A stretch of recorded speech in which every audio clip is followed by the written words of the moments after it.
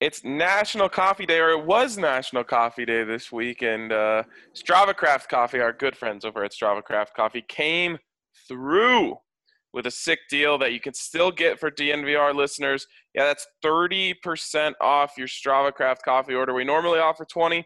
This week it's 30 with our friends over at Strava Craft Coffee. So head over to StravaCraftCoffee.com and use the code DNVR30 to get your rich, tasty CBD infused coffee. I promise you're gonna love it. And if you want to try a little taster of it, you can always come down to the DNVR bar and have some of our CBD infused cold brew. It's delicious and it really packs a punch. So check out Strava Craft Coffee. Use that code DNVR30 today.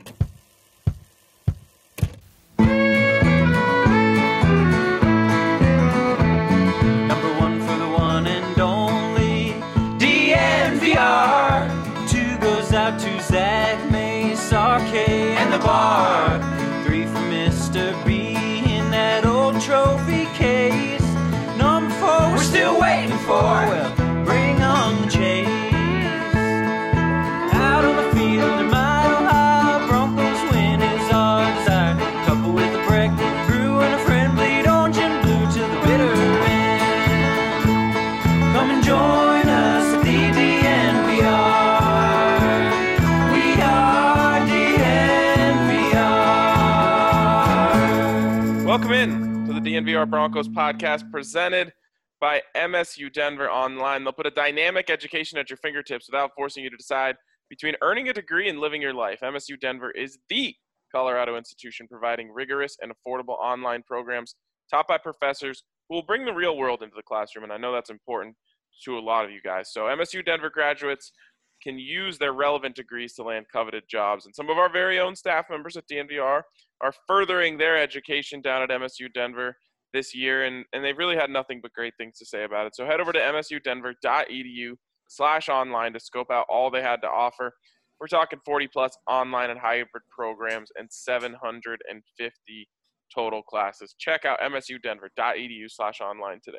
My boy, RK, what's up, man? This is quite a feel-good Friday. No feel-good Friday is going to feel better than this. Coming off a Broncos dub.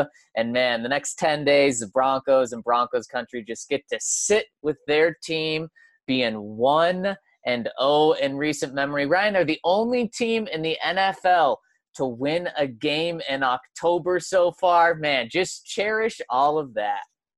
Yeah, I didn't even realize that based on the timing of the game being October 1st, Vic Fangio goes on having 0 career wins in the month of September, 0-7, 0-6 or 0-7 in his September career. Oh, yikes. Well, I think because of the way last year went, he could probably turn October into a winning month, right? Yeah, I would assume if so. he sweeps, it would only include, a victory against the Patriots on the road, the Chiefs at home. But, hey, it's possible. And now, Ryan, like we said last night, the postseason's possible. You know what? You're telling me there's a chance. There is a chance. And yeah, this is a feel-good Friday, so we're going to feel damn good about it. But there's a legitimate chance that this team can get themselves back on track. Now, they went as down near as close to hell as you can go. But sometimes that makes you a little bit stronger when you've seen the depths of hell. And so wow, we're getting deep right now. I'm telling you, man, you don't come out the same when you've seen, the fiery beneath. I mean, honestly, losing to the Jets this year and last night, if they would have done that, which they were only a few minutes away from, would have been the fiery, hot, burning lava flames of hell. Exactly. And they stared it right in the face. Brett Rypien throws 2 interceptions, awful ones, and they're going to lose that game if they don't, pick themselves up by their bootstraps and forget about what just happened and go win a football game. I mean, they were at the gates of hell. They were staring right into it. And they were second in line, and they ran the other way. And I'm telling you, man, once you've seen the inside of that place, you don't want to go back there. So, yeah, are they going to have to pull off some some pretty big upsets, absolutely. But you come out changed, and you definitely change after you felt the thrill of victory. So that's where I'm at on this team right now. Is anything can happen on any given Sunday, and I will be watching the Patriots closely this week because a lot of times you just get so up for a certain game, and I think the Patriots are going to be so up for this game. I think Cam Newton is going to be so up for this game. Sometimes you overextend yourself a little bit, and that can result in different things. But also, it's just really hard, depending on the result of that game, to get up that high again. And you often have letdown games after big games like that, whether you win or lose. So Broncos need all the help they can get when they take on the Patriots in a couple of weeks here, or I guess in 10 days. And there's a lot of different ways they can get that help. Yeah, there certainly is. And Ryan, now that it's technically Patriots week for the Broncos, I got to get the most important question out of the way. What do you think Bill Belichick will be wearing during his press conferences this week? Maybe no shirt, or like even a holier shirt, or what do we think? I'm thinking he cuts just the collar off of a sweatshirt, puts that on. Just the collar? Yep, just wearing a collar like he's from like the Thunder Down Under or something. Oh man, what do you think he does with all of the bottom halves of the arms of the sweatshirts? Do you think he keeps those and they're just in like a terrifying, creepy closet? Yeah, he sews them into quilts for his grandchildren. Oh, that's his tender side. Yeah. But, we're getting a little ahead of ourselves here, and it's understandable as we start talking about the Patriots. I want to revisit some things from last night's game, and I think we talked about the big stars last night. We obviously covered Jerry Jeudy, and we covered Bradley Chubb, and we covered, a lot of the guys who contributed to this win. But when I went back and watched the game, and when I just, revisited in my head the points that I made throughout the podcast last night, I realized, man, there's two guys that I really didn't give enough credit to. And one guy really in particular that I didn't give enough credit to, and that's Tim Patrick. A lot of times on this show, we've been, I think, hard on Tim Patrick, is fair to say. Mostly just saying, like, he's not a guy who is going to win football games for you. He's a serviceable NFL receiver. And last night, he said, F that, as he's been known to say in a press conference or two, and said, I can't go win a football game for my team. And he did. I did not give him enough credit last night, and maybe we haven't given him enough credit ever. That was, it was bad secondary, bad football team, but he took advantage of them. 100 yards and a touchdown. That's a big boy game. And I regretted not giving him enough credit. So, Tim, there you go. You deserve it. Hell of a game. And deserves a lot of credit for that win. He played fantastic. Yeah, Timmy P and Ryan, I actually have two people as well, and Timmy Pats was one of them. I think we're on track with the other one as well on the other side of the ball. But Tim Patrick, he played up to his role that we've talked about perfectly last night, and he did it better than anyone could have. And his role is being a very good backup receiver, being Courtland Sutton's backup receiver. Now, last night, he probably played even better than that, leading the team in receptions, leading the team in receiving yards. 7 times the ball was thrown his way, and he caught the ball 6 of those times. That is very, very impressive. Of course, that toe touch catch on the sideline, which was huge late in the game. And then, of course, the touchdown as well. So, yeah, good job on Tim because, man, the ideal role, at least what I thought he was. I thought his ceiling was like a great backup to Courtland Sutton, and he proved that last night. He was a fantastic replacement for Courtland Sutton. I'm excited to see if Ryan, he kind of falls back to the role that we thought as a very good, solid backup, or if he's this guy that kind of needs to be on the field, even when Courtland's back, even when Jerry Jeudy's, in year 2 next year. KJ Hamler's playing well, but right now, Ryan, without KJ Hamler, without Courtland Sutton, we knew Jerry Jeudy was going to be a big target. We thought Noah Fant was going to be a big target. Last night, didn't really have the opportunities there to be a huge target. But, man, if Tim Patrick steps up, that's going to take a lot of pressure off the rest of these young guys on the offense. Yeah, I mean, especially the rookies now. Who knows what the deal is with KJ Hamler? Who knows what the deal is with Noah Fant? I'll tell you this.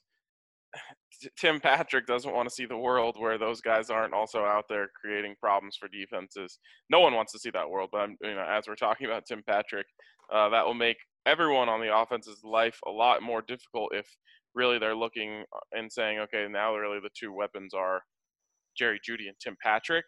It's going to make things way more difficult for Brett Rippon and Tim Patrick and Jerry Jeudy, et cetera. So hopefully Noah was minor. It didn't seem too bad. You never want to see the cart. That always scares you. It does. It does seem like he's fine. I was gonna say it like a Garrett Bowles situation, but hey, there was no crying involved. Adam Schefter last night tweeted it's a minor injury. He's all fine. He'll be good to go. So I would think with that sort of initial diagnosis, Ryan, and with a long week, that he would be good to go against the Patriots. But you're 100% right. Tim Patrick wants him back. Yeah, Tim Patrick wants everyone wants him back, and KJ Hamler too. Man, I don't know what they're gonna do with KJ.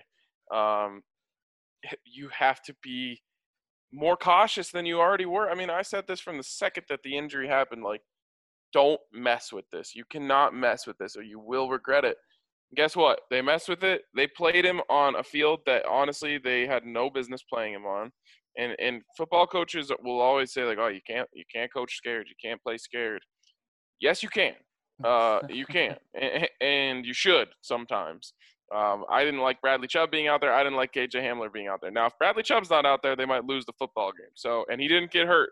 Well, he didn't get seriously hurt. And for that was a scare. You thank your lucky stars. You see Bradley Chubb going into the medical tent. You might I was ready to just find the nearest bridge. But he came out, I think, okay. You can never be sure with this stuff. He did finish a game on a torn ACL once, not touch wood. Came out, I think, okay, and you got away with that one, but you didn't get away with KJ Hamler. Hamstrings have been one of the big things on that field, and there you go. He tweaks it again. Now, so Ryan, I IR, is he going on IR? Yeah, well, and that's my question to you, because now we're in this opportunity right now for the Broncos to potentially play their way back in. We know how big the Patriots game is to get to 2-3 before bringing the Dolphins home. But then you also want to make sure that you don't mess KJ Hamler up, specifically being a hamstring for a fast guy. So how do you deal with this? Is this something where you say, no, this next game is still not important enough where you're rushing guys back? Or, with KJ, with Drew, with a couple of these guys, with AJ Boye, he is going to be able to return against the Patriots. Doesn't mean that he's 100% to return. Do you rush these guys back? How do you play it? Well, so what's your overarching question here?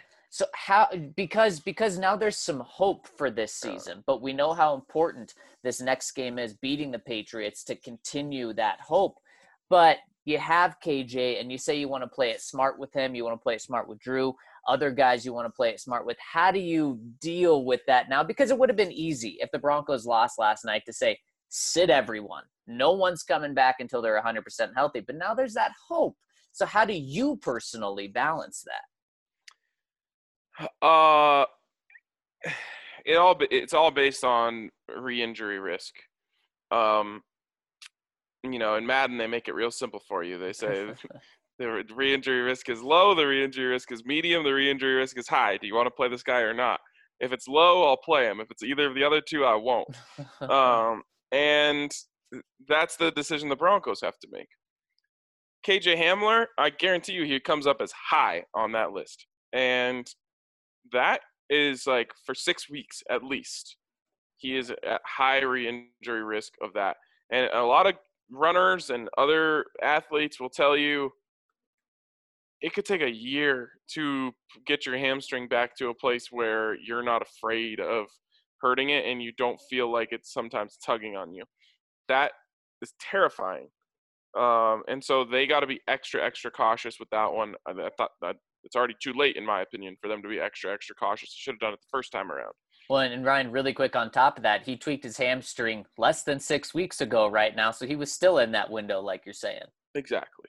So you shelve him, honestly, for a long time, in my opinion. It sucks. That's what you got to do. Unless you just want to keep having him play for half games, or 1.5, 2.5 games, and then getting hurt again. With Drew, and this is by far the most difficult and important decision here. Where is he in his pain recovery? What does his shoulder literally look like? Is it still look like a big black and blue bruised mess? If it does, then it's probably not even a conversation worth having, and I wouldn't be surprised if Vic Fangio today says it's not happening. But I will say this, if he's in a position where he feels comfortable going out there, and the doctors say, yeah, I mean, it's going to hurt him if he falls on it, but he's not going to regress in his recovery from the actual, the slight amount of damage that was done, then I think you could play him. I don't think like the re-injury risk is quite that high on Drew Lock, and you can play him in a way that he protects that as well as he can. The stuff happens. If he gets thrown on the ground like Alexander Johnson did to Sam Darnold, well, he's probably going to have a setback. Dirty play? But, no. But I will say did they take that away? Because for a while that was an unnecessary roughness call. Yeah, I just think they missed that call, honestly. I mean, he threw him to the ground. Man, if they get that 15-yard penalty, the Broncos might lose that game. They could not get a stop early. We didn't even talk about the Sam Darnold run last night. Yikes. Yikes. I mean, we're talking about underrated players on this pod. Speaking of underrated plays and just plays that came out of nowhere, Sam Darnold running for 46-yard touchdown. Yikes. So Sam Darnold shakes Alexander Johnson in the backfield, leaves Justin Simmons' ankles on the field, detached from his body, and then the one thing that I take issue with was he made it look like he's going to slide. I'm of the belief that if you do that, it should be a 15-yard penalty. You cannot protect the quarterbacks with the vigor that you do and penalize players like Kareem Jackson, who I'm giving a big-time pass here. Oh, you're giving him the pass. Because if you watch the play, when he lets up is right when Sam Darnold makes it look like he's going to slide. Now, Kareem Jackson absolutely should have got on his horse and tried to chase him down because you're Kareem Jackson and he's Sam Darnold. But he takes his foot off the gas on that play right when Sam Darnold basically fake slides without going into the motion. He kind of crunches up and slows down. And to me, that is taking advantage of the rules in a way that's unfair. So did you think it was intentional that Sam did that? Like he was trying to trick? Because the way I saw it was that Sam, if there was any chance of him getting hit, he was going down. He was looking over his shoulder the whole time on the run. And I think he just realized, oh my gosh, wait, no one's going to hit me. It could be that, but Patrick Mahomes does this crap all the time, and I think it's garbage. But he usually does it on the sidelines, where he's running towards the sidelines, and then he slows his jog. He slows to a jog, and the defense lets up, and then he turns the boosters on and gets 3 or 4 more yards. And I'm just that should be a 15-yard penalty. That is manipulating the protection of yourself in an unfair way. It's either that or allow dudes to blow them up on the sidelines to make sure that they don't do that crap. So that won't happen. Exactly. 15-yard penalty for deception. Or for rule manipulation. Wow, now we've gone so soft. No, it's not soft. The league has gone soft. The quarterbacks aren't allowed to get devoured on the sidelines anymore. And you can't have the best quarterback in the world taking advantage of the fact that the refs are out there to make sure he stays on the field. Man, and on the other side, it worked well for Jeff Driscoll yesterday. Not only picks up the 9, but gets the 15. As it should have been. That was the right call. It was. And he didn't fake slide. He legit slid. If he crouched down and everyone scattered and then he turned the boosters on and went into the end zone, I would have an issue with that. So, anyways, circling back to our unsung heroes, I think we'll talk about the same guy here come out of the rabbit hole. Josey Jewell, man. Yeah. We mentioned him last night, so it wasn't as criminal as our omission of Tim Patrick. But Josey Jewell played fantastic. And I give a lot of the credit for that to the fact that he was used to his strengths for most of the game. Now, he was covering backs twice. Now, one time it was Frank Gore, which I didn't really think about the fact in the moment that, he covered a wheel route on 37-year-old Frank Gore. Maybe he doesn't deserve that much credit. But another one was on Kalen Ballage. So 2 times that I think he made great plays in coverage. And I just think there's something to his confidence being up based on the fact that he's doing what he does best, which is coming downhill. And then when he has to go off the ball and away from the ball, he's just playing with more confidence. I'm maybe jumping to conclusions a little bit there, but I thought that Vic Fangio did the good job of calling the plays for Josey when he could. And then when he couldn't, Josey was able to make those plays for himself. Josey talked about in training camp before the Broncos cut Todd, how he was looking for another opportunity to start. And he was like, whenever it is, that's my goal, is I want to be a starter. And maybe there was something to it. Maybe he's a guy that needs to be on the field 95% of the time to get into the flow, because that's what he did last night. He was on the field 95% of the defensive snaps, pretty much all of them. And Ryan, he's the guy that we thought you take off the field in nickel packages. And Vic said, no, we're going to stick with Josey. And the game plan certainly helped with that by blitzing a lot of guys often. And Josey was one of those guys, but maybe Josey's just a guy that doesn't play well in relief when he's on the field 40% of the time. And we'll find out maybe the hard way or the good way in these next couple of games. But I'm keeping him on the field, especially this next game playing Cam Newton. You need guys that are thumpers. Josey Jewell doesn't look like a big hitter, but we've seen him put on some big hits this season. And if he can blow up Derrick Henry, he can blow up Cam Newton, or at least he's not going to be afraid of putting a big hit on him. And Ryan, last night, a team-high 10 tackles, 2 quarterback hits on Darnold, and also those 2 sacks. Josey, it was Alexander Johnson last night. If Alexander Johnson, that's like a game that he would have last year. That would be like his best game last year. Ryan, what if somehow Alexander Johnson plays the way he did last year and, a Pro Bowl level, almost Pro Bowl level? What if Josey takes that same leap this year under Vic Fangio? Just think about that. The Broncos had so many opportunities, whether it was in the draft, whether it was in free agency, to get a big-time inside linebacker. And every time, to the surprise of everyone, they said no. What if it was because Vic Fangio identified Josey Jewell? I think everyone was hard on the Broncos for letting Todd Davis go because it did seem very much like a money grab to save $5 million for this season, which then you were going to roll over next season. What if somehow it was that they just liked Josey Jewell so much? Now, Ryan, I am not going to buy that. I don't know if I'll ever buy that. But the Broncos honestly may have lucked into Alexander Johnson and Josey Jewell.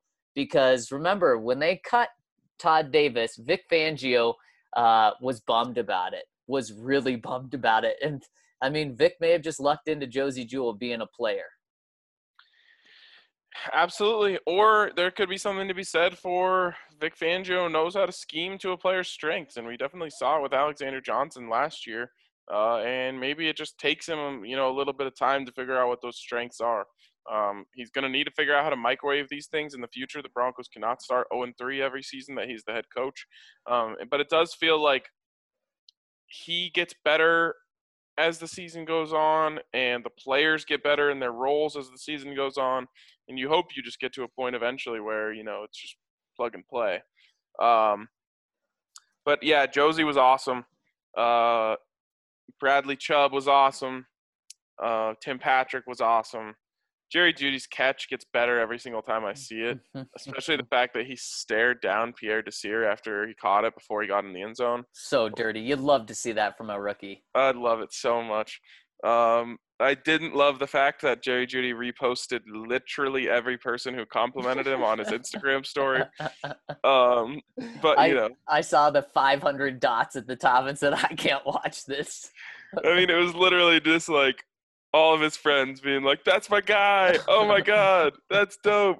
What a catch!" I was just like, "Geez, man, can we not do this next time?" Like, you went to Alabama. Come on. I know. Like, let's make this a regular thing where you get in the end zone and then we don't have to do 500 Instagram posts.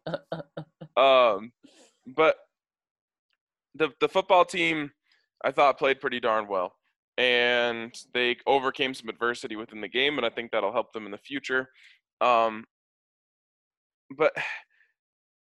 where are you at on Brett Rypien? Because, PFF is crushing him.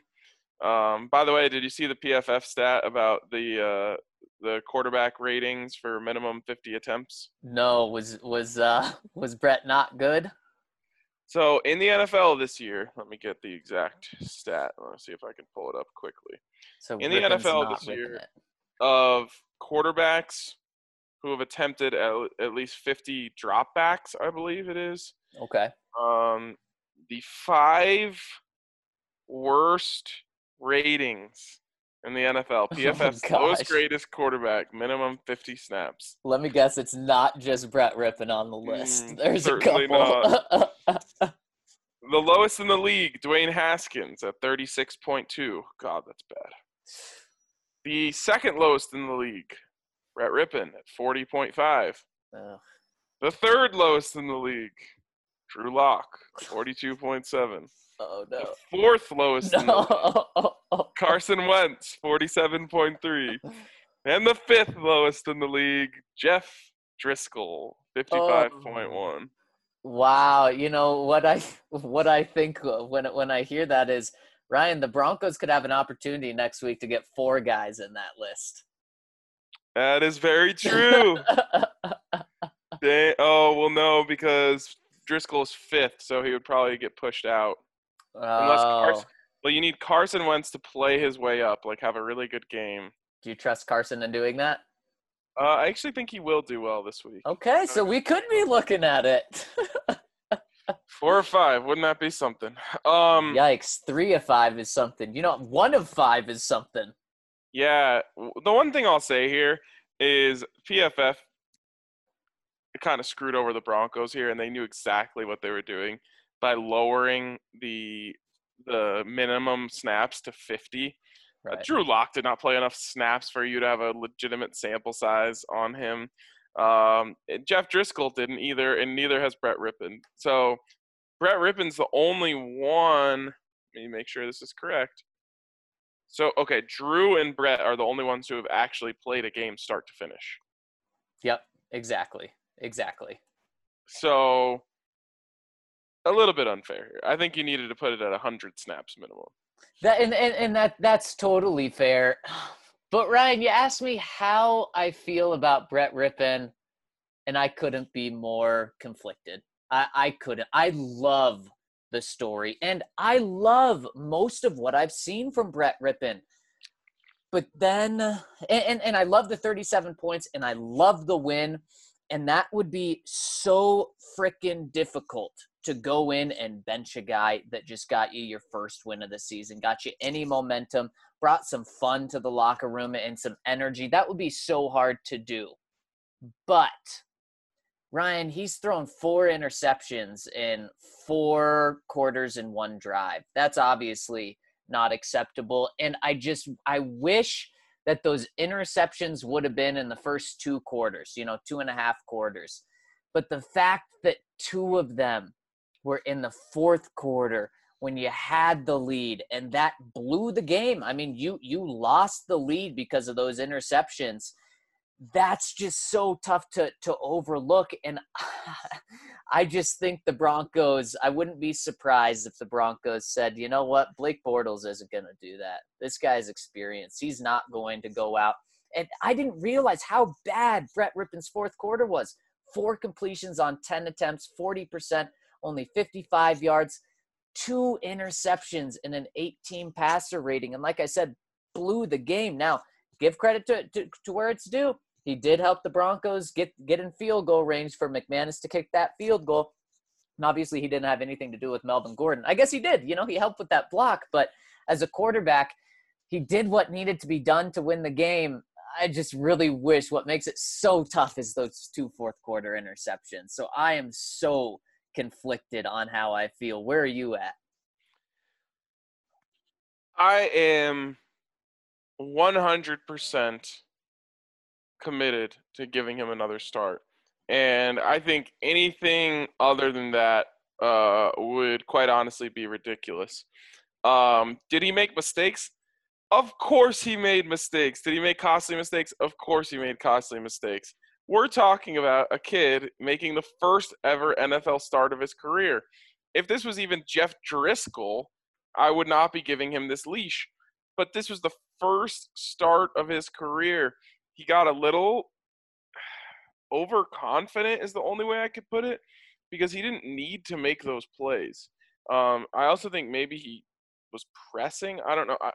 I almost just feel like he lost sight of where they were in the game, and he just really wanted to make plays for the team without thinking about time and score. That's a huge mistake. It's his first ever start. It's okay. Even if they lost the game, I'd be saying it's okay. But they also came back and won the game based off of him making a couple really big throws. This guy made throws last night that Blake Bortles couldn't make in his wildest dreams.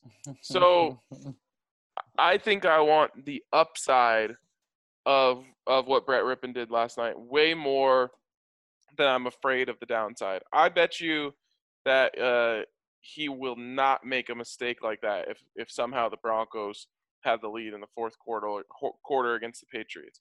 But I just, man, I there's so much sentiment around Broncos country about starting Blake Bortles, and it seems asinine to me. And crazy enough, and unfortunately for you, Ryan, I think that sentiment for starting Blake Bortles is the strongest inside the building. And that's just why I wouldn't be shocked to see a move made. But even though I'm conflicted, what it boils down to me is two things. The eye test, I was very, very impressed with Brett Rypien and the eye test. He very much passed the eye test to me yesterday. I loved how composed he looked back there. And I like how he bounced back after two fourth quarter. I like how you just invented a word. Composed? Composed and poised. Composed. Composed. Or that sounds like how my aunt from New York would say composed. Composed. And Ryan, and then there's another part to it is, man, Blake Bortles, I don't buy it right now. And he would still be starting a game in less than a month with being with the organization. Whereas Brett, he's been with the team for a very long time, knows the system. You would be changing the offense for Blake Bortles, and not just in a small way. You'd be changing it in a drastic way, because he would not have the entire playbook down. So you would be handcuffed with what you were doing. And on top of that, a fourth different starting quarterback in 4 different games. That isn't just tough for Pat Shurmur. That isn't just tough for the quarterbacks themselves. That is so hard on all of your offense and your entire team. So to me, I think you do need to let Brett stay in there. And when I say that, though, I just the only thing that's holding me back is, are you trending in the wrong direction? And Bill Belichick could make you look like an absolute lunatic for doing this. And this is what my article was about on thednvr.com last night. So, of course, I posted it this morning. And you have people coming out and responding to my article saying, play Brett at the beginning of the Patriots game, and if he struggles, then put Blake in. I don't think that's the right answer either. I think whoever you start next Sunday against the Patriots, unless it's like a dumpster fire, like 4 interceptions in the first half, it's not just, if he's not playing great, put someone else. No. You play whoever you start for the entire game. Yeah, all 3 quarterbacks that the Broncos have at their disposal right now are very different skill sets. So your entire game plan has to be based on whatever the skill set of whatever quarterback you decide to ride with. And Bortles and Rypien are closer. Bortles and Driscoll are closer in their styles. Um, in the sense that they're both very bad. No, I'm just kidding. Um, their styles are more similar. You could maybe do some type of two-headed monster approach and running some zone reads and getting out of the pocket. I mean, Blake Bortles physically doesn't look like a guy who was preparing to go run the ball 10 to 12 times in a game, but there were times in his career where he did things like that. So maybe there's something to be said for you can rotate those two guys. But if you're going to start Brett Rippon, you need to put together a game plan that's going to allow Brett Rippon to make plays against the secondary of the New England Patriots. And I just think you owe it to him, who is now 1-0 in his career as a starter, to give it another shot and learn from his mistakes and get better. No one is perfect in their first game. And you can only learn from those experiences. I mean, that is the first time he's seen that many consecutive snaps of NFL action. He'll learn from that and get better from that, but you won't be able to reap the benefits from it if you just pull him because you want some guy who's been in the building for 2 weeks to start. At the end of the day, you can't bench a guy that just got you your first win. You can't. You can't do that. And who also put up 37 points. It's not like this was a defensive game. Ryan, Drew Lock is 0-1 this year when he's played a full game. And he only put up 14 points. And I know Vic Fangio didn't help him at the end of the game with the timeouts. But if he put up 20 points, the Broncos win that game.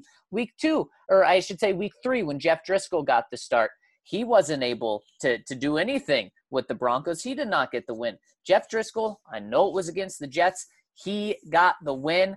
I don't know how you could go into that locker room and say, we're going to our 4th quarterback in a 4th game despite just getting a win. I don't know how you can do that, and I don't think that's something that I'll be able to get over in the next couple of days. So if it's me, it is Brett Rippon. You really hope that 4th quarter does not show up again in any quarter, but he passed the eye test to me.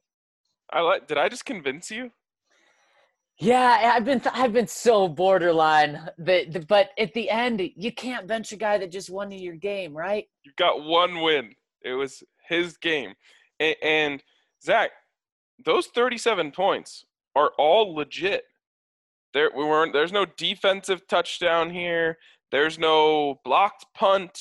There's no, there was one big return from Deontay Spencer, but not that big. Not like got you inside the 10 or anything like that. I mean, I kept thinking like, man, he doesn't feel like he played well enough for 37 points. And trying to look for the gap in the logic there. I mean, of course, you do have the Melvin Gordon run at the end, which he didn't have anything to do with. But he scored 30 points. Yeah. A legit 30 points. And that's tough to do in this league, and it's especially tough when you're wearing orange and blue these past few years. Exactly. So, I don't know. Here's the way I look at it. If they start Blake Bortles, they're giving me a reason to rip them for getting beat by a playoff team. So, that'll be fun after the game if that's what they decide to do. If they start ripping, I think you're gonna go to bed sleeping fine with whatever happened. And if you need it, and if you decide after that game you want to go start Bortles in Miami because Rippon, got torn apart by New England, well, then you're fine. But I'm in no belief that Blake Bortles gives them a better chance to win. So because of that, I don't think it's a decision that can that I can sign off on. There's also so much less pressure on the coaching staff if they just go with Rippon. And unfortunately, sometimes that does take into account on what a coaching staff does is what's going to make me look worse? Well, what's going to make you look worse is if Blake Bortles goes out there, you bench the guy that just got you your first win, and Blake Bortles and the Broncos offense pick up 12 points against New England as they go out and put up 36 on you. That looks really bad. If Brett Rippon goes out there, Ryan, and he has 3 interceptions in the first half and the Broncos put up 12 points, well, okay, now you pull the plug. And now it's the good coaching move to move on from him. But people aren't going to be killing the Broncos for starting Brett Rippon, even if it turns out to be bad. So, yeah, Ryan, you helped me. This was a nice therapy session for me. Thanks for guiding me through my thoughts and helping me here. And thanks for attending my session today.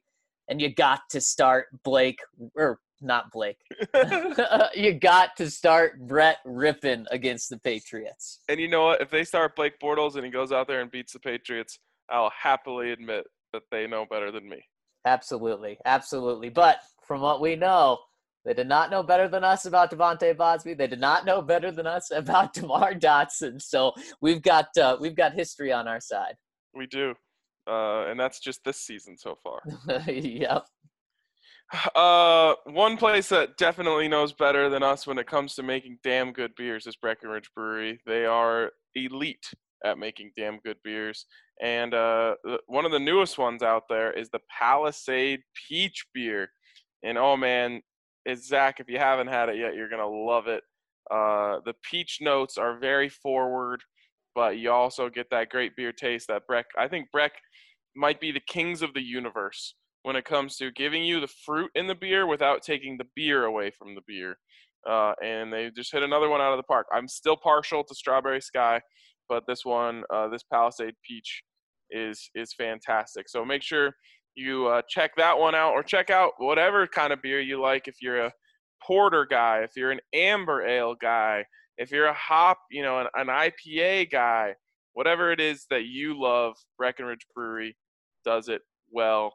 And so make sure you head down to the liquor store on this Friday, get yourself some Breck Brews. Lot of happy bettors out there who picked the Broncos last night. And if you want to be a happy bettor this weekend, make sure to check out DraftKings Sportsbook, because they are offering their can't miss deal again.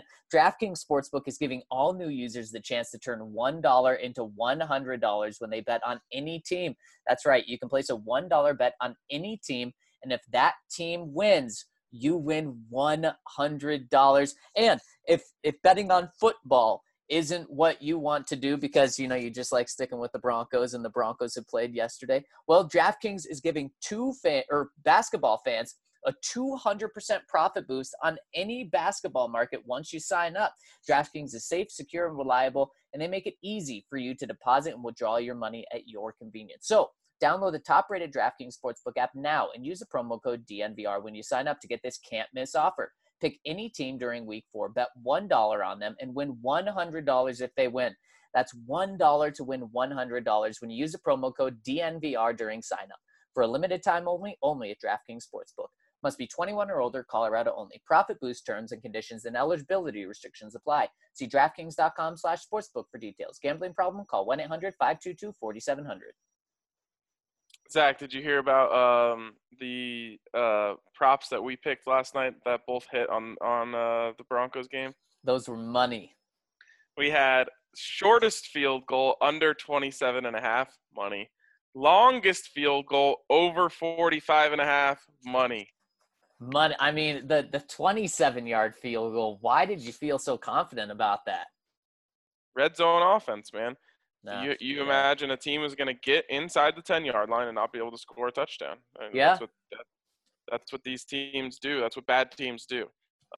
So even though the Broncos – I need to just, go rewatch all the scoring drives. How did they get to 37 points? It still baffles me.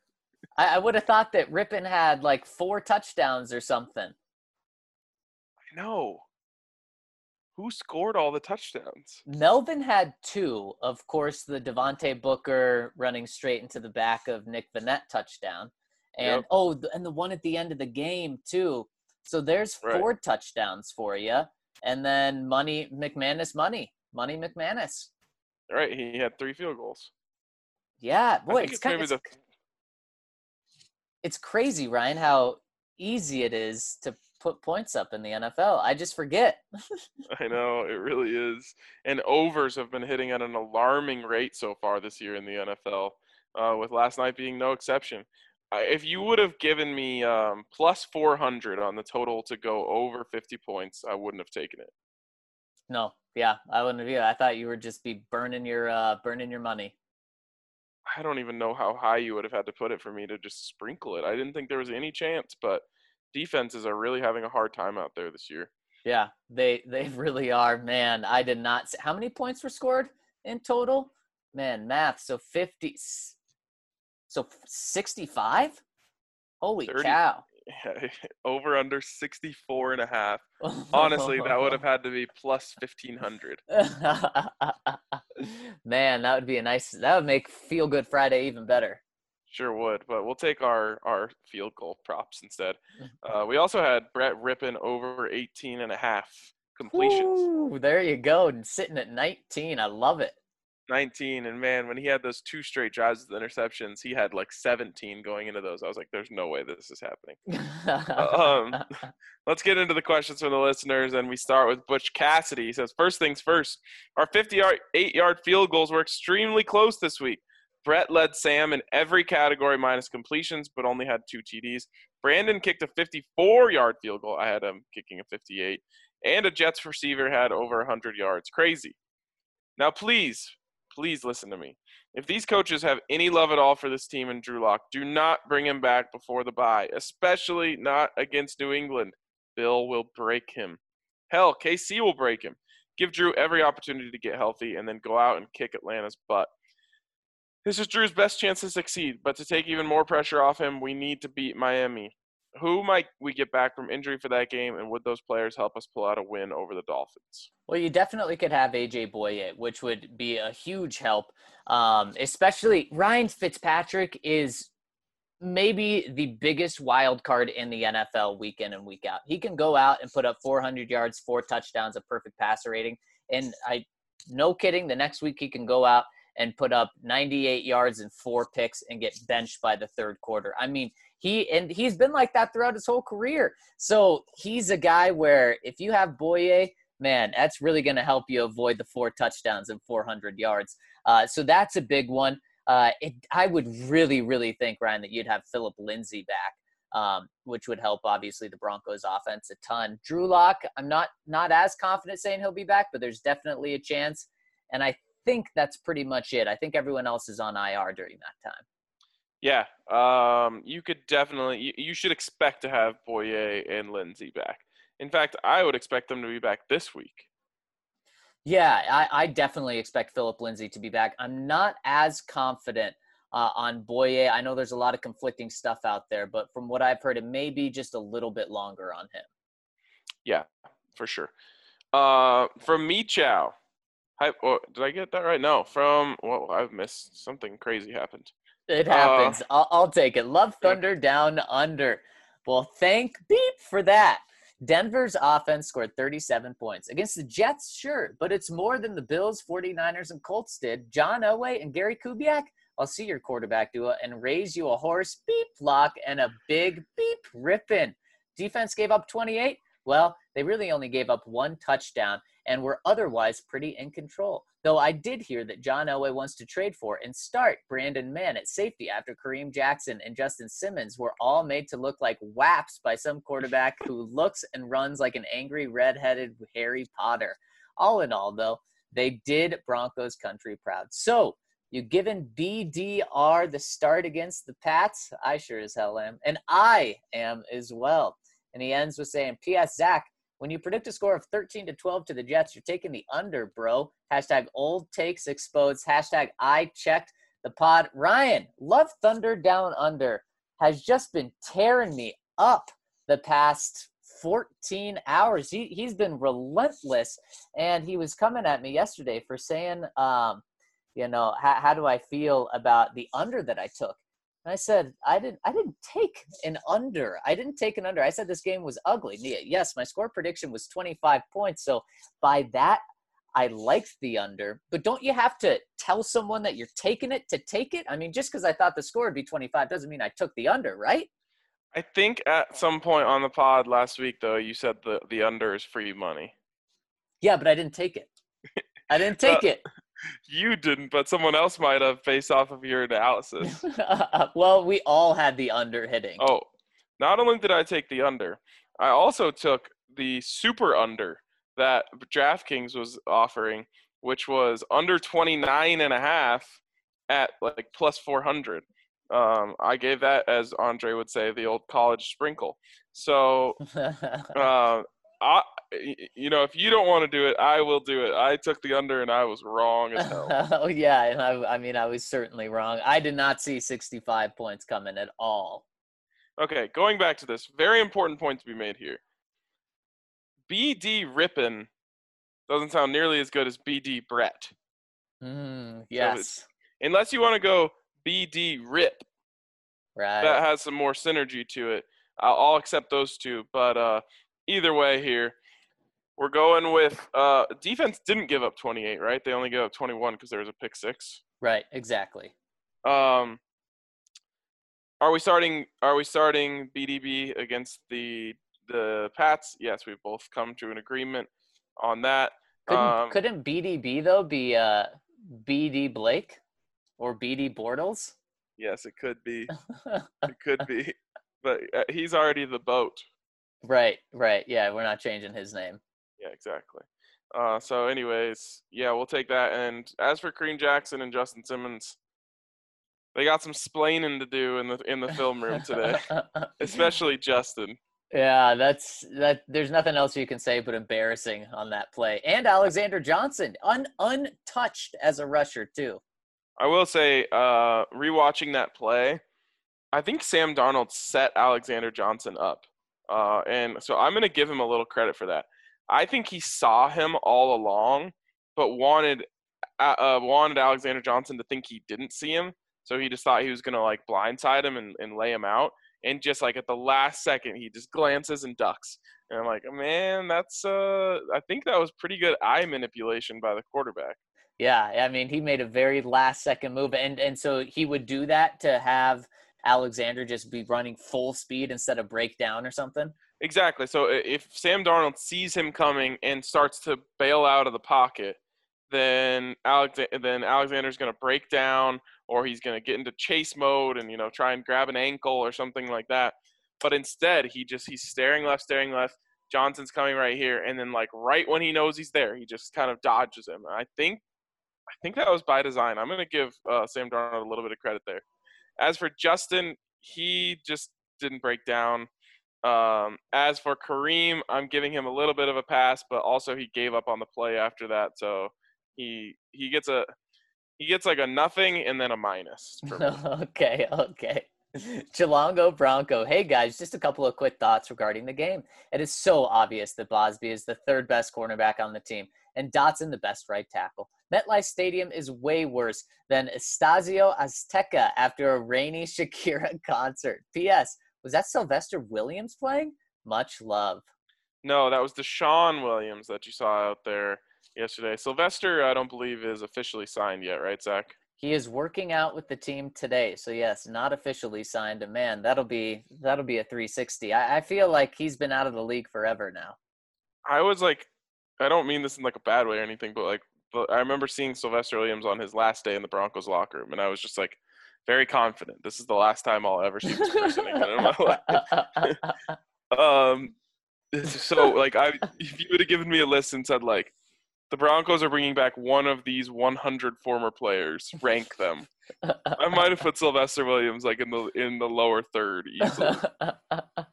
Yeah, man, he went and got paid in Tennessee, and I haven't heard his name since. Nope, neither did they. Unless maybe the Broncos just really like whatever the defensive line coach in Tennessee is doing over there. They're just like, give us as many of those guys as we can. Seriously.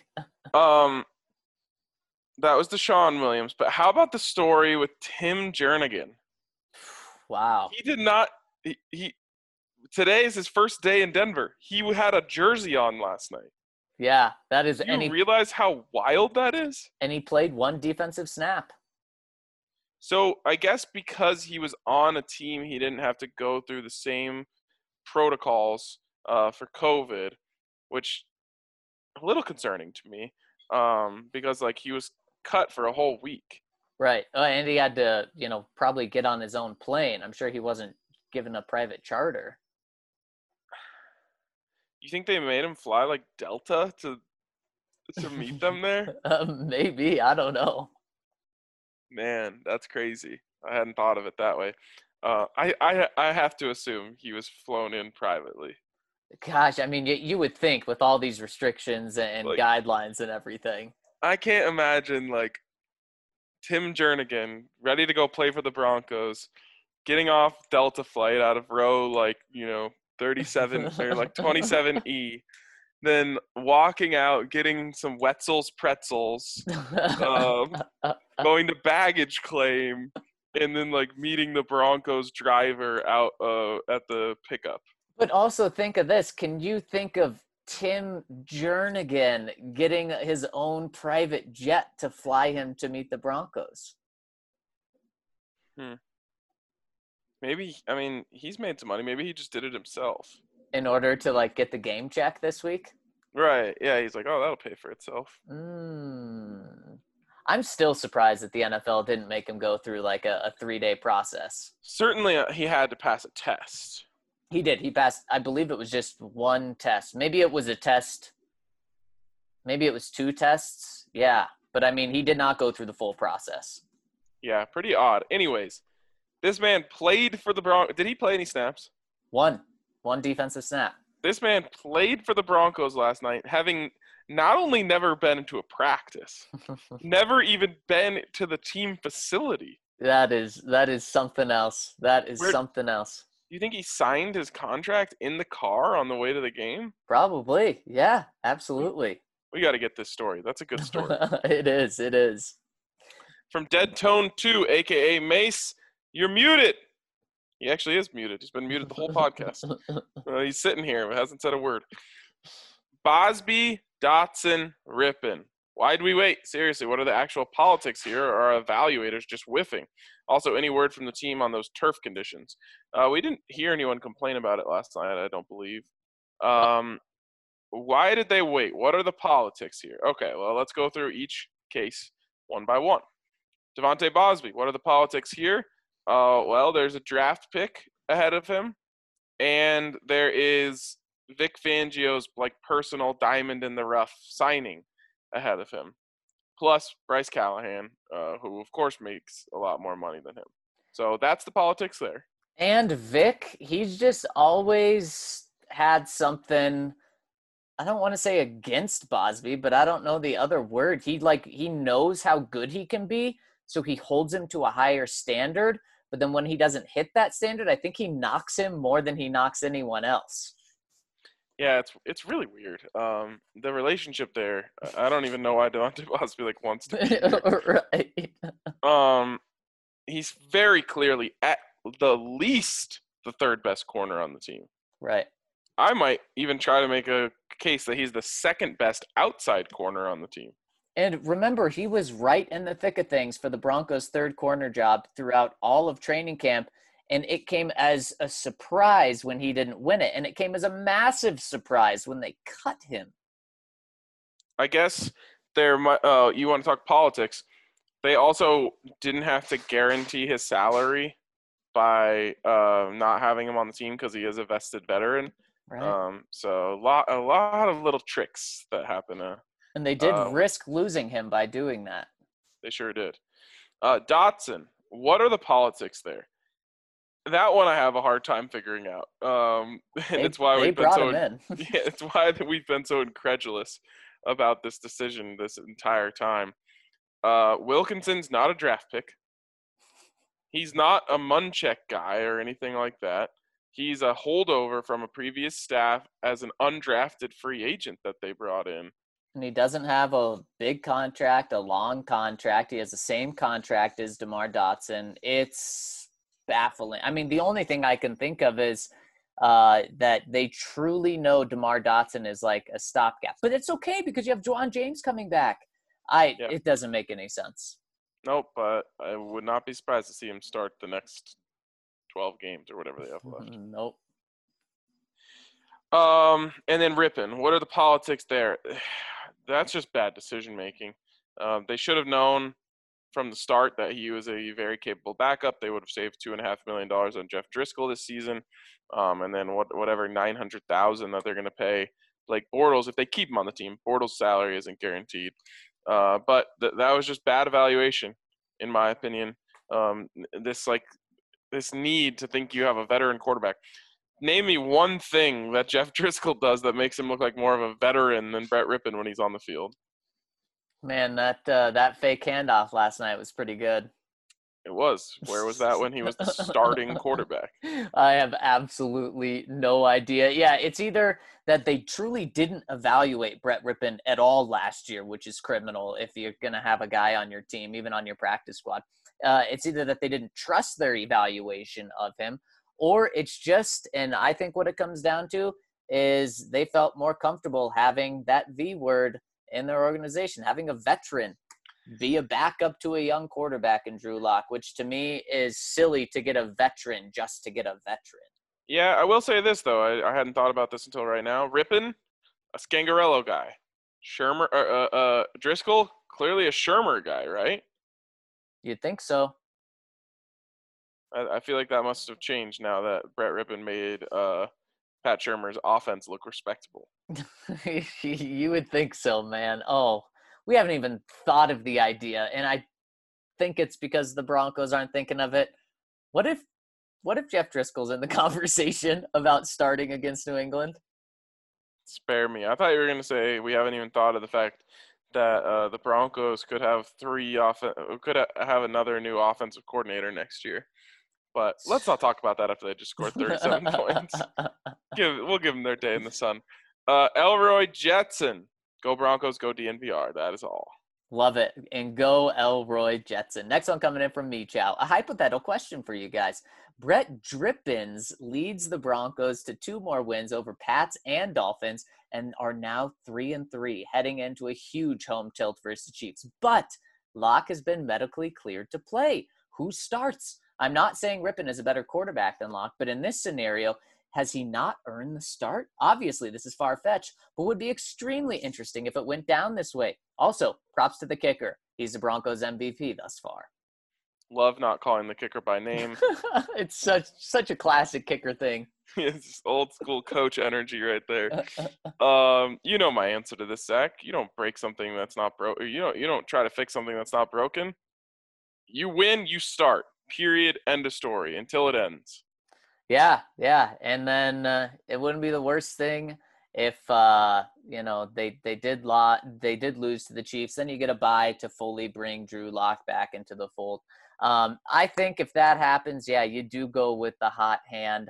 Although the Saints last year, wasn't Teddy Bridgewater 5-0? And now that's different because you have a Hall of Famer there. So, I get how that's different too. But Ryan, I was going to say, what if Rippon has the same game that he had last night, the next 2 games? But if he does that, the Broncos just aren't going to win. I don't think he's going to win either of them. So I do think he'd have to play pretty darn good. And if he does that, you roll with Rip. And then if he beats the Chiefs, well, then of course you're rolling with him on a 4-game win streak, having beat the Patriots and the Chiefs, one of those on the road going into a bye. You're rolling with the 24-year-old Brett Rippon. Yeah, I mean, it's highly hypothetical, but it's very simple to me. You win, you play. Like, there's nothing else to be thought of. So let's go 2 more weeks down this. Brett Rippon beats the Chiefs. So the bye week, he's obviously your quarterback going into Atlanta on the road. What if you lose that game? Now, are you pulling the switch instantly to Drew for your next away game in Las Vegas? Oof. That now it depends on how he looked. Okay. Just in that game? No. The whole sample now comes into play. Okay. Was he looking like a franchise quarterback? Because it's tough to marry yourself to the idea of someone with a not very strong arm being your franchise quarterback, but it's been done before. If that's hard for you to marry to, imagine how hard that would be for John Elway to get married to. But I'm telling you, if he's putting up franchise quarterback numbers, I'm talking 300-yard games, 3 touchdowns, 1 interception throughout that streak. Now this season has become about finding out if Brett Rippon is your franchise quarterback. Man, that would be something else. Man, I hope we're having this conversation. That would be a blast. Sure would. I can't even imagine it, but you know what? That's probably what someone was saying on not a podcast, but a radio show when Tom Brady came in and started making plays and looking really good. Yeah. They're like, they're like trying to convince themselves. They're like, I mean, this guy keeps playing like this. Like, you can't say he's not a potential franchise quarterback. Yeah, exactly. And then in 20 years, people will be having the conversation. Is it 87-year-old Vic Fangio, or is it 44-year-old Brett Rippon who's been the real answer in Denver? That's amazing. Next one here from Larry Dent Jr., LDJ. You know what? I want to see what this team has when healthy. Yeah, we all do, man. And the only way I can do that is if you let the best players play. Please, Fangio, please, can you activate Albert Ochocinco? And last but far from least, let Devontae Bosby start 3 PBUs in 2 quarters. Let that man be great, Fangio. How dare he have been on the practice squad, man? We can be competitive, but you have to let the best players play. Put Callahan in the slot, Bosby and Mike on the outside. Please, Fangio. Yeah, I mean, I'm right there begging with you about Bosby, and we've already talked about him, Ryan. But on the flip side, what do you do at tight end? Do you bring in Albert Okwuegbunam, and who's that in place of? Obviously, it's not in place of Noah Fant. Jake Butt and Nick Vannett were out there last night, and Jake Butt was targeted once, I believe, did not have a catch, and Nick Vannett was targeted twice, 1 catch for 7 yards. Are you bringing in the rookie? Yeah, absolutely. Um, For I who? actually, I don't care. Anyone. Um, I think I might. It's probably crow eating time on Nick Vannett. I mean, Jesus, he looks useless out there. He's not making big plays in the run game, from what I saw. I haven't keyed on him to make sure I'm right in that, but he didn't. I didn't see any impact blocks, and he's certainly not making any plays in the passing game. So all the people who said he's just Jeff Hireman 2.0, they look correct on this one. I was wrong. When I saw him in training camp, I said he looks better than he looks better than Jeff Hireman to me. Shoot, I don't even know if he's lived up to the Hireman line yet. Yeah, he looks like Jeff, that's for sure. And not the best thing you want to be saying. Now, that's not going to happen though. I think if the Broncos bring in Alberto and they only want 3 tight ends active, it's going to come at Jake Butt's expense just because of, I mean, Vic Fangio was heartbroken earlier this week talking about how he had to tell Nick Vannett that he was going to be inactive last week. He said, I never want to have that conversation again. I'm like, oh my gosh, what has Nick Vannett done, Vic? So I think it would be in place of Jake Butt. And I wouldn't do that. I would probably do Nick Vannett instead, but that's what I think. If and when that happens, that's what it would come down to. They've both been equally unimpactful. So I don't really care who you take out. But Alberto, Kuebunam, and Noah Fant on the same field, that intrigues me. That seems like something that could make plays happen. Yeah. I want to see that happen. I also want to see you guys go down to Chevalier Mortgage by calling Mike and Virginia Chevalier at 303-257-6578. Mike and Virginia are not only diehard Broncos fans, but they've supported DNVR for a long time, and they're diehard DNVR members. They're a husband and wife team with over 15 years of financial services experience. You can visit them at dnvrmortgage.com and enter to win a free DNVR shirt or hat of your choice when you do. And most importantly, you can get set up with a free consultation to discuss all of your options. That's dnvrmortgage.com. Since your home is likely to be one of your largest assets and your mortgage your largest debts, they believe it's vital to consider your full financial picture when purchasing a home. This includes considering your short-term and long-term planning goals, your investments, and your tax situation. Mike and Virginia will work tirelessly to find the best loan for your situation. So make sure you check them out at dnvrmortgage.com. Mike Chevalier, NMLS number 1931006. Virginia Chevalier, NMLS number 1910631. Guys, we want you to get out on the golf course this weekend, but you don't have to go anywhere to do that. Just download WGT Golf. It's the most popular golf game in the world, and it's the official gaming partner of DNVR, and of course, Zach Stevens' favorite game the past decade. So make sure to go to dnvrgolf.com to download WGT Golf. Then go into the clubhouse section and join DNVR3 Clubhouse. That's DNVR and the number 3 next to it to join our clubhouse and get in on all of the awesome tournaments we have. We have a tournament every single weekend, and we want you guys to play with us.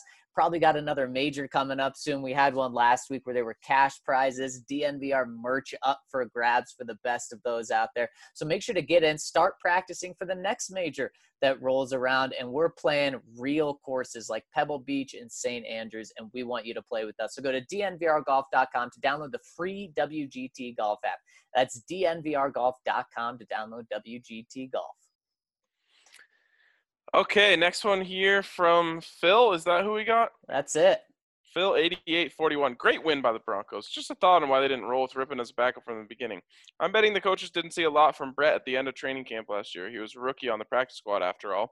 So they go into this offseason believing they need a more experienced backup in Driscoll. We can question that choice all over, but I'm seeing setting that issue aside for this comment.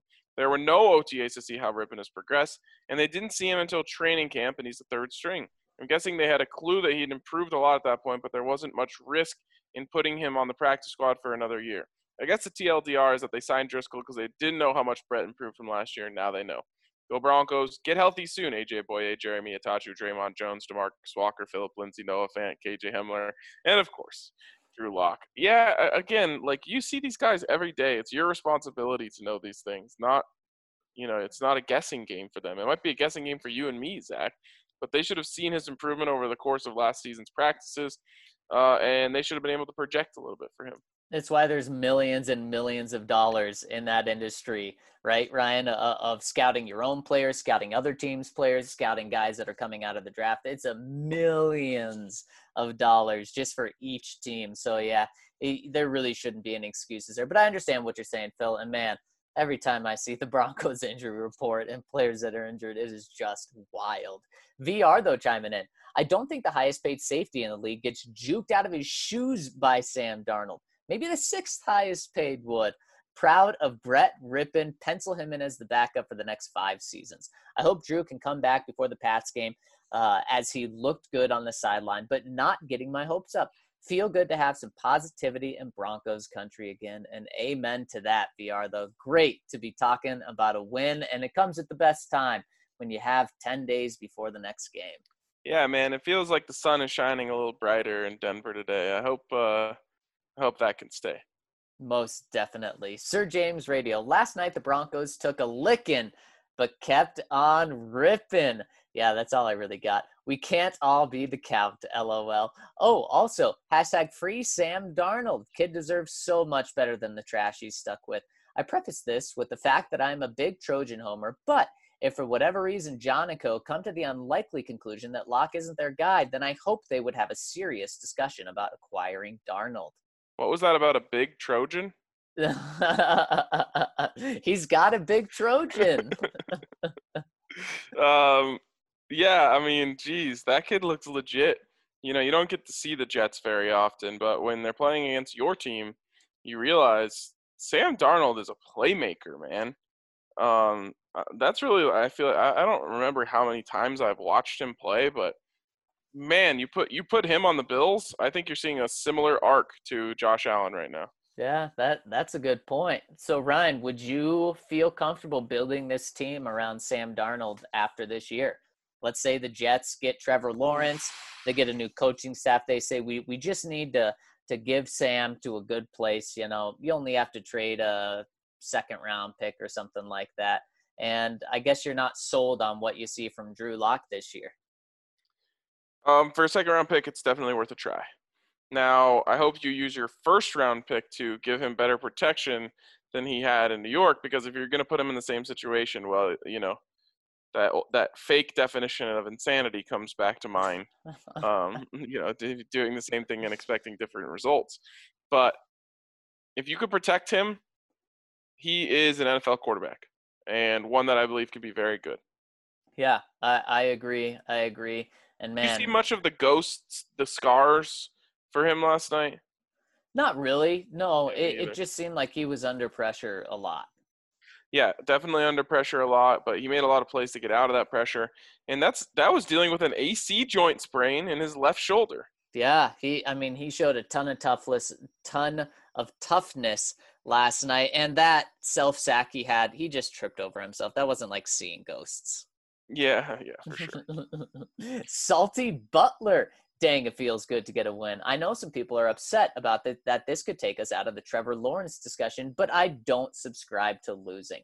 If the Jets do end up drafting Trevor, and God forbid we decide Drew isn't the long-term solution at quarterback, what are your guys' thoughts on the Broncos trading for Darnold?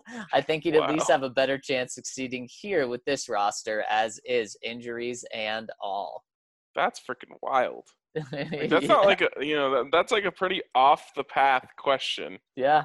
And somehow we just discussed it 5 seconds before the question. So I'll change it up just a bit, Ryan. Would you be comfortable trading a first-round pick for Sam Darnold? Let's say you end with the 12th overall pick. No. Okay. You need that pick to fortify your roster to help Sam Darnold. Now, he definitely would have better weapons. That's another thing we haven't talked about. I mean, the best weapon they've given him there is Le'Veon Bell, and Le'Veon Bell has been trash when he's playing. So he would instantly have, just tenfold a better group around him. You do need to protect him, though. You really, you look at, unfortunately for me saying this, but you look at like Carson Wentz as an example. If you don't protect a guy, man, it's not going to take long for you to not have the same quarterback you used to have. Yeah, it's pretty wild how quickly that's happened in Philadelphia. Yep, it sucks. From Lock the Casbah, may not get this comment in time, but a win feels so good. And you guys are taking your victory laps over the coaching staff for saying players like Dotson should have started. I'll take my victory lap for saying this Denver team is fundamentally a much better team than the Jets. It was close.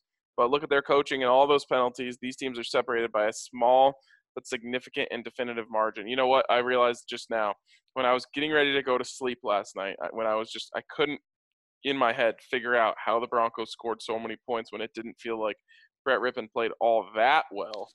And then it came to me, and I forgot to bring it up on the podcast today. The penalties. Yeah. The penalties are what made that happen. 6 personal fouls, multiple plays downfield that were extended, first downs on pass interference, just atrocious, disciplined football from the Jets. 11 penalties for 118 yards is so bad. But what's even worse, Ryan, is just how bad timed pretty much all of them were. I mean, it was on third down when the Broncos were going to have to punt multiple times, and the Broncos ended up only punting once because of all of that, I believe. And Ryan, the Jets were so bad, they really helped the Broncos because the Broncos were not good in penalties. They had 8 penalties for 94 yards, almost 100 yards. That is so bad too, yet the Jets were just even worse. Just shockingly bad from the Jets. Yeah. And that's like, those are the things that when you see it from a third-party perspective, you realize, oh, okay, this is what makes bad teams this bad. Right, exactly. He goes on to say, so many players shine in this game. Ojemudia looks like a starting CB for a while for us. Bosby might leapfrog Bassey for 4th cornerback or a nickel. Chubb's 2.5 sacks. Asajj, some of my fears about him just being average, that's slightly above average. Tim Patrick showing us why he was named a starting receiver and could be a long-term piece for us. Really quick. You're with me on Ojemudia, right? There's still a lot of Ojemudia hate out there in the Broncos universe. Every time I watch him, I get higher on him. Yeah, me too. I think he's had, honestly, one really bad play, and it was getting beat for an 85-yard touchdown. I don't really put that other touchdown in the Steelers game on him because Big Ben had time. I'm really high on Oj. Yeah, I keep seeing just like crazy takes about Oj on Twitter, and I'm like, are we all watching the same game? I have to think it's because of the other 2 third-round corners that the Broncos have drafted just not working out. So people see one bad thing about a third-round corner in Oj, and they say, "Oh my gosh, he's already." I have to imagine that plays into it. I like that theory. They're just waiting for the other shoe to drop. Yeah. Finally, he says, one thing I don't like think we talk about enough when discussing tanking, whether to start players in a losing season, etc., is the Pro Bowl, All-Pro, legacy, and Hall of Fame implications. Even good players on bad teams aren't consistently recognized for All-Pros and Pro Bowls, meaning being a truly bad team for even a year can make it way harder for a player to get an accolade they deserve, like a Pro Bowl for that player or eventually the Hall of Fame. But playing them and getting them injured can hurt as well, a catch-22. But I don't think this is brought up enough in discussions of we can't make the playoffs, we want to lose games and get a better pick. Thanks. What do you think? Yeah, we've never talked about like truly tanking for Trevor because I don't think that would ever happen here. Now, if you're bad enough to get Trevor Lawrence, then obviously it's a discussion that you have on when you bring Drew Lock back, but it's just so hard to ever think about the Broncos truly tanking. Yeah, tanking has to come from the top down in the organization. Other way than just like surgically taking the team apart at the seams. Right. You gotta put the quarterback on IR. You gotta trade the Justin Simmons and maybe even Kareem Jackson, and like it's impossible to tank by just like trying, I don't know, not calling a good game or anything like that. Like it really has to be top down. Organization says we want Trevor Lawrence, we'll do anything to get him. We knew the Broncos were never going to do that. The only thing we thought was you lose to the Jets and you lose to the Patriots and you lose to the Dolphins and you're 0-6. Now there's conversations to be had of, okay, we don't have to worry about the fans. We just have to get through 10 more losses. Is it worth selling the farm? Right. And also at that point, you're not saying, okay, let's intentionally tank. You're saying we are this bad. Right. Let's just lean into it and get the reward. Right. Exactly. So good question there, Lock the Casbah. True Champ Fan 24. My peoples, I hate to do it, but I'm going to bring the vibe down a bit. No matter what happens for the rest of the season, as unfair as it may seem, I think Vic is not the answer. You guys have highlighted what it feels like. What it feels is the biggest issue with Fangio. He is not a good talent evaluator, and I firmly believe he is causing the team major problems. Wilkinson over Dotson, Bassey over Bosby, Driscoll over Brett. Wow, what do you think? When I read that, I'm not quite sure all of the responsibility goes on him. Yeah, it's a problem, but it does feel like it's happened more under Vic Fangio than it did under other coaches. I'm trying to think, Vic, like under Vance Joseph, do you remember us just losing our minds over someone not playing that should have been? Not really. I mean, especially seeing those guys have, good practices every day. Oh my God. Don't you dare. Yeah, I think Vic does have a problem with it and his coaching staff, whether it's him or all of them. They're certainly missing stuff, and it is alarming, Zach. Like I saw, I think 5 training camp practices somewhere in that neighborhood. And I was like, yeah. So you start Dotson. That's obvious. They saw every single one at least twice. Yeah. Every single practice at least twice. Yeah. And somehow came away with the conclusion that they should start Elijah Wilkinson. It's unfathomable. Yeah, and the only reason I say I don't know if you put it all on Vic is just because of John and how much input he has with this stuff. But it is a good point, Ryan. I don't remember saying this with Vance and with Gary. So, yeah, maybe I do put more on Vic than I should or than I did. I've got one. D'Angelo Henderson. Ah, yes. And to this day, our only real sample size of him getting legitimate run was positive. It was very good. It was for a touchdown. Sure was. From Screw This. It was a messy game, but we got the win. Coaching massively improved on both sides of the ball. It's nice to know Fangio listens to the podcast with all the Josie Jewell blitzes. Reisner and Glasgow are underperforming. I find it weird that Hamilton led all receivers in playtime. He was in on 81% of the offensive snaps and is still not producing. My last thought is on Hamilton, who had 2 deep balls thrown at him that should be touchdowns. in his defense, they were overthrown, but he doesn't make much of an effort to catch the ball. Once healthy, I would like to see Hamler get a chance at those plays. Maybe with his speed, he won't be overthrown. On to New England. By the way, Zach, did you see Deshaun Hamilton's Twitter interaction with former Last Chance U coach Jason Brown today? Oh, I didn't realize that's who he was interacting with. Oh, did you watch the video?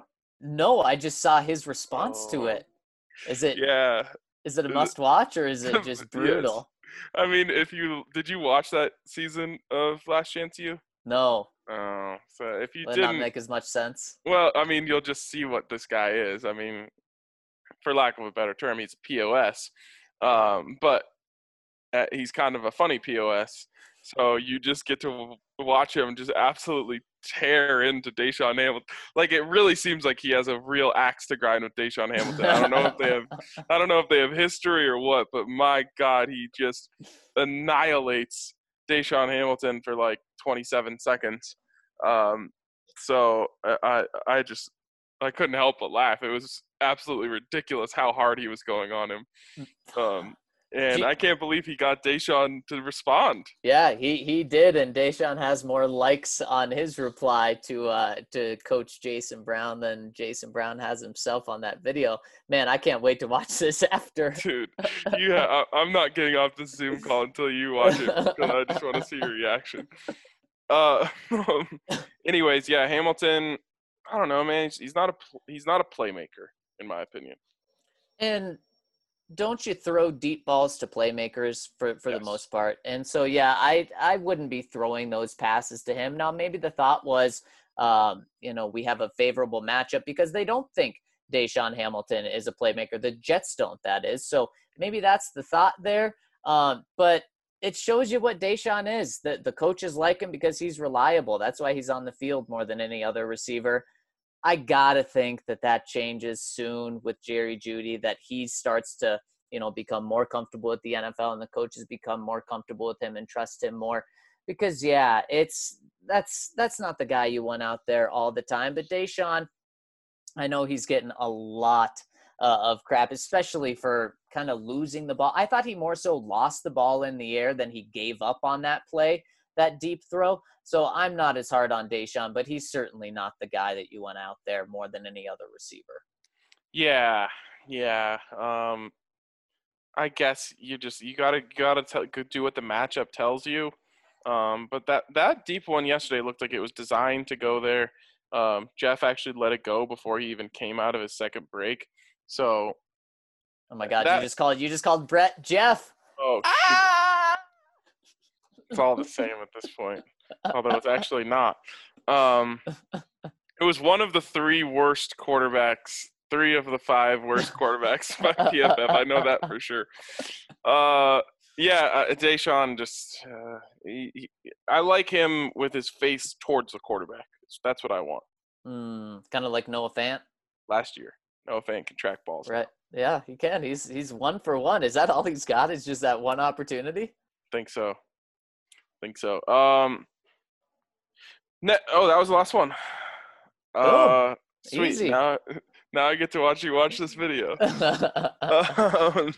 Well, before we get out of here, a big shout out to, I assume, Green Mountain Dental Group. If you need any work done on your teeth, Green Mountain Dental Group is the place to go. Die-hard Colorado sports fans, DNVR members, DNVR supporters for a long, long time. And when you go down there and schedule a cleaning, x-ray, and exam, you're going to get a Sonicare toothbrush. So check out Green Mountain Dental Group and have yourself a wonderful weekend. Thanks to everyone who always supports us and rides with us through all the wins or the losses. You guys are what make this job fun. So enjoy your weekend, and we'll talk to you on the other side.